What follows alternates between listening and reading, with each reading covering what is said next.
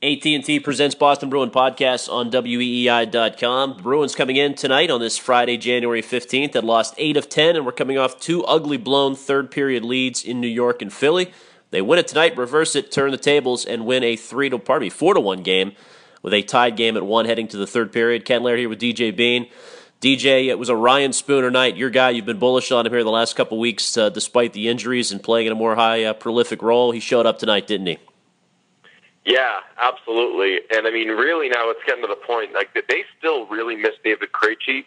And now you get to the point where you say, what would they be doing right now without Ryan Spooner? Which is a funny thing to say because you follow the Bruins over the years. Spooner was kind of I don't want to say a tease, but the idea of Spooner ever really making it with the Bruins seemed like a long shot because the Bruins didn't, his style of player didn't generally fit in with the big bad Bruins and all that, and they'd offered him in trades and tried to get rid of him in points, and now, even though they've lost a lot of these games without Krejci, really the biggest silver lining is, well, thank God they've got Ryan Spooner. So, I mean, he steps up huge tonight, 3 points, continues his hot streak. He actually, to show how he's kind of been Krejci light in the production department, he actually has as many points now through 43 games as Krejci had in 35 games. So not a bad feather in his cap to this point. Yeah, if people that missed the game tonight, you'll read the box score and you'll see Spooner and also Matt Bolesky plus threes, and actually so was Louis Eriksson. That whole line was a +3. It's not like Spooner did anything that magnificent in and of itself, but he was involved in all three of those, wasn't he? Including Bolesky whiffing on a face-off win, but Spooner had the presence to get it back to Chara for what turned out to be the game winner. The all-important job on a face-off of retrieving. And, Spooner doesn't take that face-off. Bolesky does. As you said, loses the face-off, but he's able, or whiffs is a better way of putting it, and Spooner jumps in and is able to literally jump out of Chara's way as Chara puts that puck on net. And really, Spooner involved in all of them, and really Bolesky. Whether or not Bolesky, I think, gets the secondary apple on that Chara goal, but really his screen plays such a big role in it. So really, those two guys, points or no points, and as we know pretty well, in the case of Bolesky, it's often no points. They find a way to factor in, probably Bolesky even more so than Spooner. So to see Bolesky now, he obviously had really bad puck luck earlier on in the year. Now he's starting to get kind of rewarded, and he's showing up on the score sheet for doing a lot of things that are leading to goals. It's probably a massive sigh of relief for him. Work ethic was kind of a theme of the night on social media, DJ. But actually, this was a game. Even Claude Julien was saying afterwards, like he wanted them to play on their toes in the third period. You wondered how mentally fragile they would be after blowing those two games. It is only Buffalo, but it's pretty significant they're able to come out and put one away in a tight game.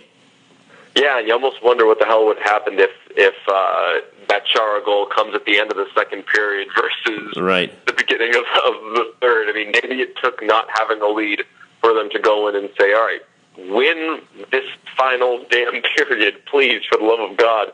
You even go back to the game where they blew that lead to the Sabres, and really, if I'm recalling the right game, on the Road to the Winter Classic show with the cameras in the dressing room, Julien was basically saying to these guys, like, please, just don't blow this. And you could almost tell it was coming. For them to go into this one and just outplay a team for a third period, it's probably an unusual feeling for them given the way they've played of late. But, man, they could not come off this road trip with 4 losses in a row. So this was a big one.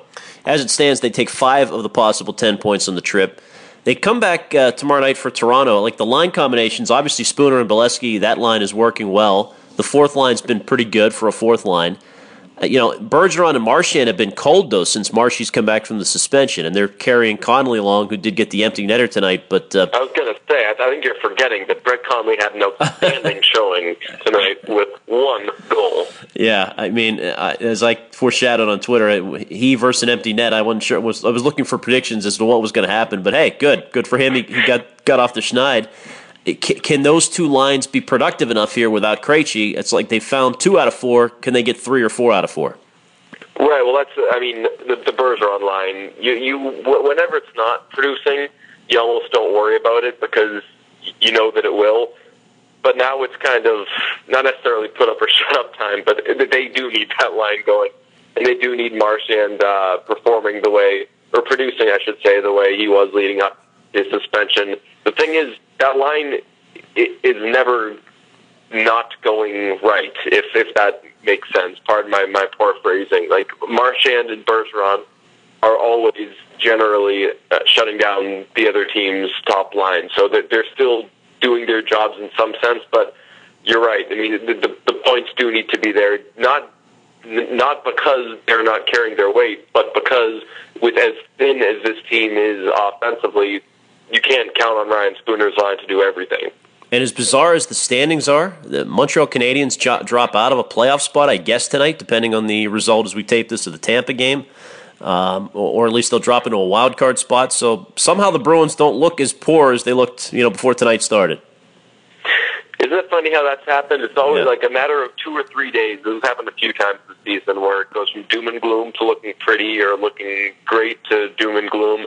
And really what NHL.com needs is a category in the standings which is projected points, because with teams having games in hand, and the Bruins usually have games in hand because they haven't played as many games. That's what games in hand is. You have to calculate, all right, so this team is behind this team in the standings, but really how many points are they on pace to finish with? Because really that's all that matters, and that's how they should rank that's what they should show in the standings, in my opinion, just so we don't get this ice cream headache. Exactly right. All right, back to the friendly confines tomorrow night. See you down at the Garden. Awesome. See you then. DJ Bean, Ken Laird. It's a Bruins postgame podcast. We are presented here on WEEI.com by AT&T.